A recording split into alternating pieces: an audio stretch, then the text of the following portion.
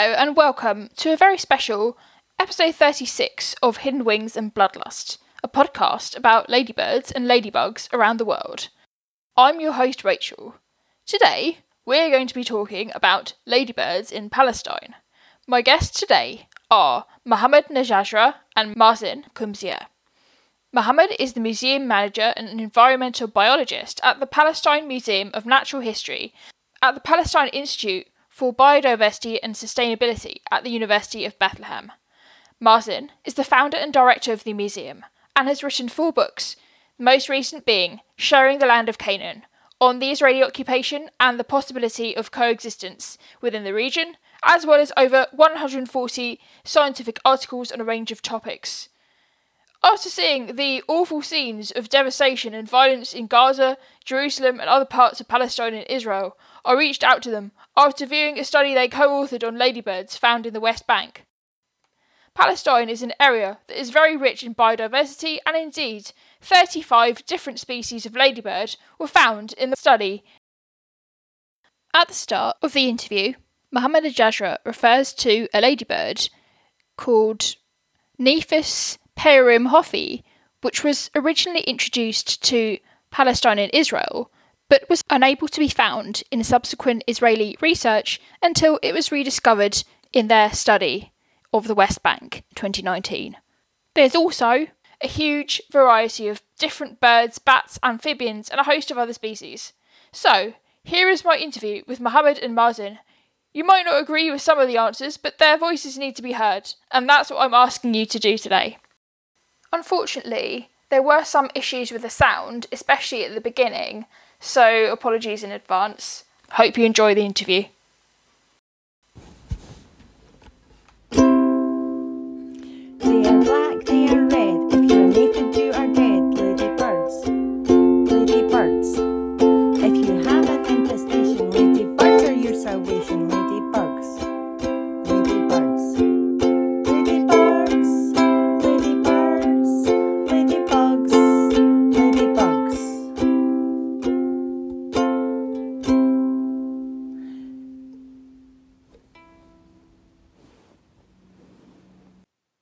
What are you both working on currently? For me, I'm working now in Palestine Museum of Natural History as a museum manager. I'm Dr. Mazen. And Dr. Mazen is the director of the Palestine Institute for Biodiversity and Sustainability and the Palestine Museum of Natural History. He's the co-founder of the museum and the institute. What we are working on, we have about 10 projects and focusing on research, conservation, and education, but various aspects of nature and the Palestinian environment. There's lists on our website. You can see more about what we do from annual report and so forth. So how did you both get involved in research on conservation and wildlife? So how did we get involved in research, conservation, and wildlife? Well, for me personally, it was when my uncle used to take me with him in the field when I was a child. It got me interested in nature, and that's how I got involved in the beginning childhood, and then I did my bachelor, master's, and PhD in biology, and as they say, the rest is history. Mohammed, you want to add to your side? For me, from my side, I studied in the agriculture nature. Yeah. Because I love the natural things and using natural things. So I like to work on the lady beetles. Yeah. And I decided to study more in my master thesis to study more about the lady beetles. But when I start to work to volunteer in the museum here in the beginning, I know more about how to know about the lady beetles. That first I should study the lady beetles, know about the lady beetles in Palestine. So for that, I decided to do my master thesis about it. study of the lady beetles of the West Bank. Oh wow, yeah. So, because I read that article and there were I think 35. You found 35 different species. Yes. Fantastic. Yeah. So, I always ask everyone that comes on the show this question. Have you seen any ladybird beetles, lady beetles? Have you seen any recently? Some of them, the seven-spotted lady beetle that is visited recently because of the hot weather now and dry weather, hot and dry weather. Yeah. Okay. And which one is that the most common ladybird in Palestine? Or is there another one that's more common? The seven-spotted lady beetle is the most common in Palestine. Yeah. And that we see in our study. And also everyone here from our community, they seeing the seven-spotted lady beetle, and most of the people, they know this species. Yeah. Yes, for the surprising thing about the lady beetles, most of the people, they know about just the seven-spotted lady beetle, which is the common one, and they thought when we are kids and we're growing while we're seeing this insect around, and we didn't know at all that, or we didn't imagine that we will find through this study 35 species in just part of the West Bank. That was a surprising thing. Yeah. Of all the species we found it, especially that no one studied the lady beetles in the West Bank of Palestine before. This is the first study of the lady beetles. It's the first study. Wow. That's fantastic. And yeah, because when I was reading the study, I read that there was one lady beetle there that was previously thought to be to not be found anymore in Palestine, or to have been extinct. But I think you found it, didn't you? Yeah, that one they studied in Israel, but they didn't study the West Bank and the Gaza Strip. Yeah. So in Israel, they didn't find it again. But okay. For our study, we found that it's here in the West Bank. That's fantastic. So, what about in Gaza? Like, because I know when I was researching this episode, I found that not very many studies of wildlife have actually been done in Gaza in general. Like, I know I did read one by, I think, Fatah Abu, I think his name is, and he was saying that he was talking about birds and things. But have there actually been many studies of invertebrates and things like that in Gaza, or is it mostly just in the West Bank? Yeah, I mean, there's some work. We still have, of course, a long way to go. Yeah. To do some more work, but everything here has not. Just about everything we look at needs more research. Also, I noticed when I was doing research on the episode that a lot of the nature reserves in, I think, in the West Bank, Palestinians don't actually have any access to because of the Israeli occupation. And I just wondered, like, does that? Would either of you want to say something about that? Yeah, I mean, it's not just occupation we have here. We have a settler colonial system that's intent in destroying our people and destroying nature and everything else, because that's what settler colonialists do. Whether in North America, the Europeans came and killed 2 million buffaloes, or whether one in South Africa or in here when Zionist colonization started, the idea is reshape the country to their image of what it needs to be, which means basically they conduct a war on nature and people, because nature and people, native indigenous people, have lived in relative harmony with nature for thousands of years, and for them, this is not what they want. They don't want continuation of the native people. Yeah. So because I read the lot of the I know that the Palestinian authorities didn't have. I read one article which said that like even to carry out like maintenance of the nature reserves, they couldn't do that because of the settlers and stuff. Yeah, most of the open areas are under control of the State of Israel.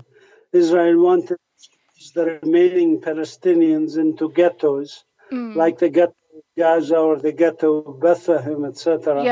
Yeah. Built up areas, already built up area from before 1967. Israel didn't want the Palestinians to spread out or expand or anything like that. So they squeezed the Palestinians, surrounded us with walls and other barriers, and preventing us from doing anything with our nature. That's also part and parcel of settler colonialism. And Mazen, like in one of the articles I read that you wrote, you described the sort of after effects of the Israeli occupation as a environmental Nakba. And for anyone listening that doesn't know, the Nakba was like when the state of Israel was established, the Palestinians were expelled from the land that's now part of the state. And I just wanted to ask you, first of all, was that have I given an accurate summary, and also what were some of the effects on the environment? Like, why was it so bad? Let me just give you a few very quick examples because of the time. The first project that the Zionists established in Palestine was removing the people in the Hula wetland areas in the north and draining the wetlands. This is one of their major, quote-unquote, achievements, which resulted in destruction of 119 species. The second major project that they did was diversion of the water of the Jordan Valley from Lake Tiberias to the west through what they called the Israel National Water Carrier. And that dried up the Jordan Valley, destroyed agriculture and destroyed nature also in the Jordan Valley. And now they are doing another mega project, which is to transfer water from the Red Sea, desalinate it, and dump the sludge in the Dead Sea, which is a lake in the Jordan Valley. And then, of course, they put they developed industries that are highly polluting, like arms industries, electronics industries, etc. And they put those right next to Palestinian areas or next to nature areas, and that destroyed habitats. That's, fourth one. And then the fifth one is like when they destroyed the Palestinian villages and towns and destroyed all the trees around them, diversity of trees, like both domestic and wild trees, domestic trees like olives and almonds and figs and so on, and wild trees like carob and oaks and so on. They destroyed all these trees and replaced them with basically uniform culture of European pine trees. And I could go on and on about the impact of colonialism. But it's devastating. There's also, I think, in certainly like in the media here, there's been a lot of coverage about how something like 91% of the water in the West Bank goes towards Israeli settlements. And I just wondered, like, how does it affect, I don't know if either of you want to say, like, how does that affect the environment currently?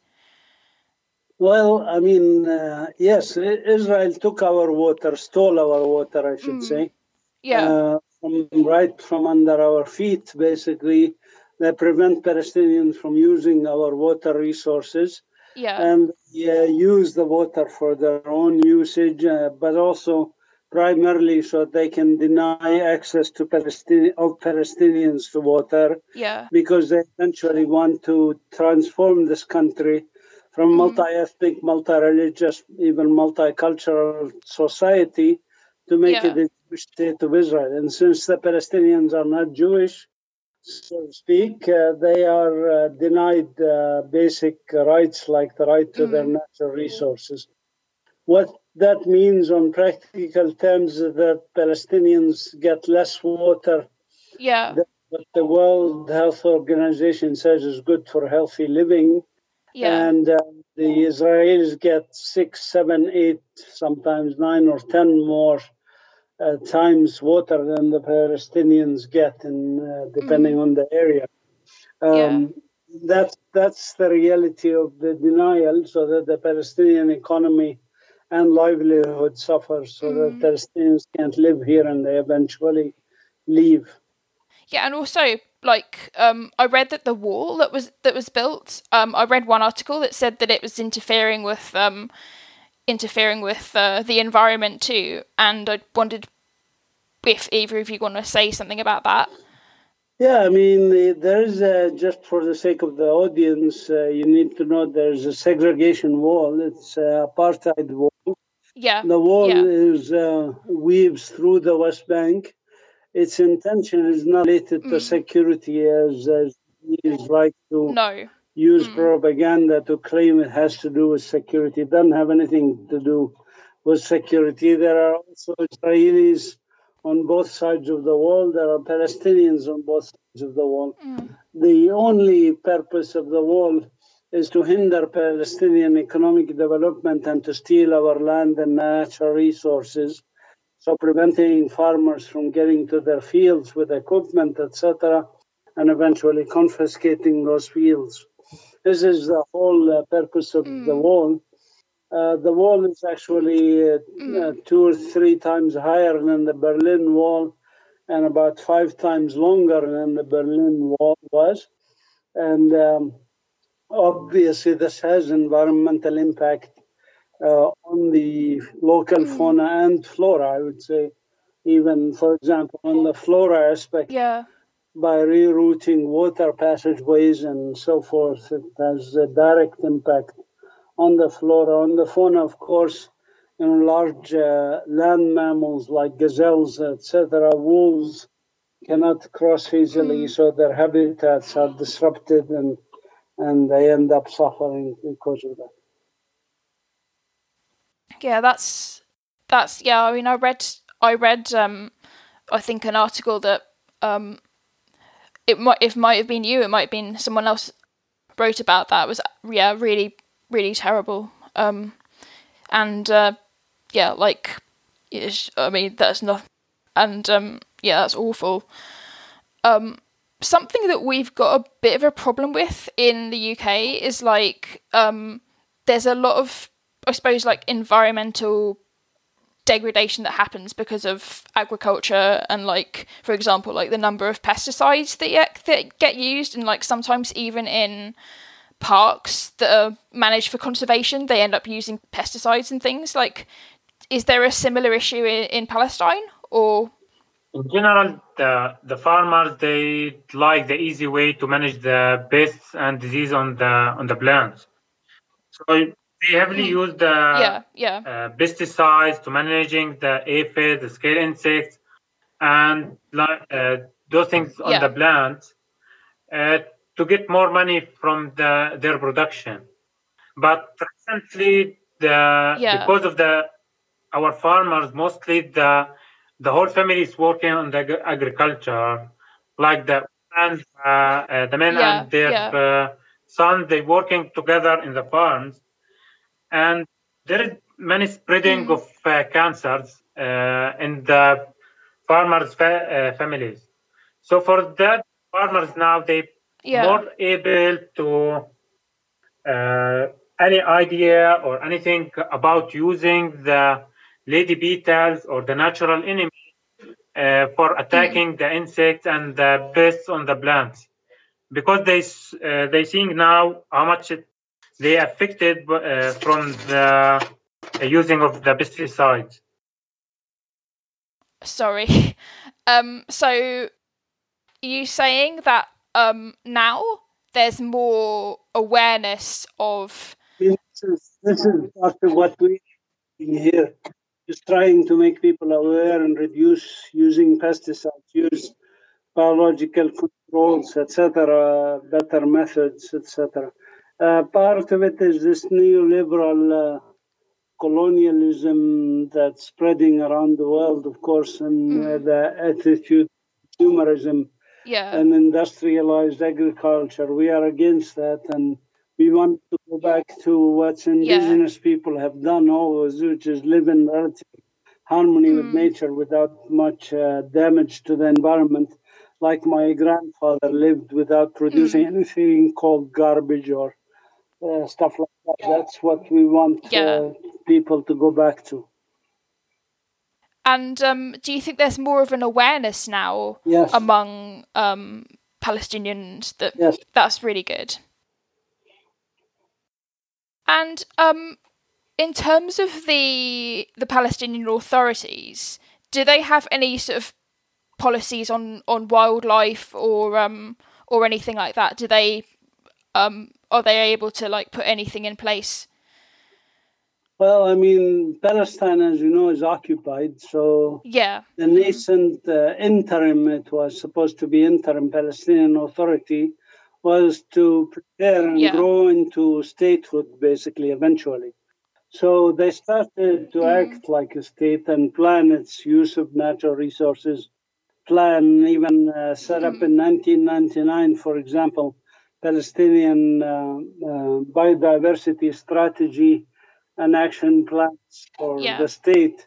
And they have in 1999 also, for just 4 or 5 years after they were established, they set up a Palestinian environmental law and so forth. We're now, by the way, revising both. They tasked us as the Palestine Institute for Biodiversity and Sustainability with the task of looking at these things like the biodiversity strategies and see if we can update them. Because the first strategies, they were done assuming we will get statehood right away or soon. The problem is we talked about earlier, we don't have much control over natural resources. No. Because the colonizers, occupiers still control them.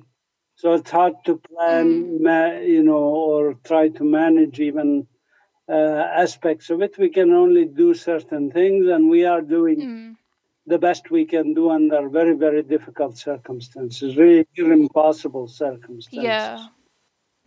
I mean, what you said just now about in the Israeli settlements, the planting like European pine trees and like species that are not supposed to be there, and that we know that everywhere in the world where this has been done, it never leads to a good outcome at all for like either people or like the natural environment.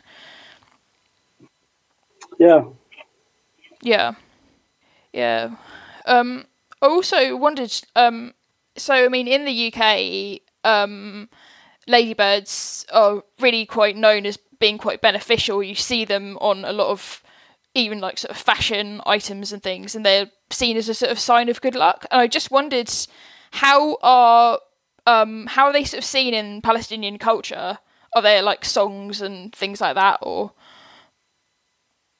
You joined the, as I told you, the 7-spotted lady beetle. The most common one. Most of the people and like us, when we were kids, we were putting it on our fingers and saying "طيري طيري يا معمر طيري يا ثوب أحمر," or flying my lady beetle, fly, you have a red dress. So the kids, they like a lot to see it when it's flying from their hands.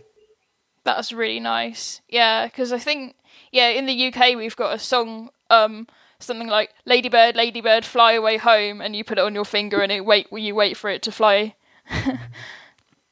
Yeah, we have to remember, if I may add to that this was the land, part of the Fertile Crescent, where humans developed agriculture, went from hunter-gatherers Yeah. to agricultural communities. So our proverbs and everything is deeply connected to nature. Even like when Netanyahu was bombing Gaza, we said he's plowing Gaza. We use like terms of agricultural terms and nature terms to refer to these things. Yeah. Because our heritage is agricultural, natural connected. Yeah, I know. I've read like before, like in the media, when it's talking about like the fact that there's a lot of as you said, there's a lot of olive trees in Palestine, and figs and almonds and things that all growing, and they're all growing naturally, and yeah. Yes. So I wondered as well, like how does the museum educate people about wildlife and biodiversity? Like what kind of things do you do? Do you like, are you able to go into schools or anything like that?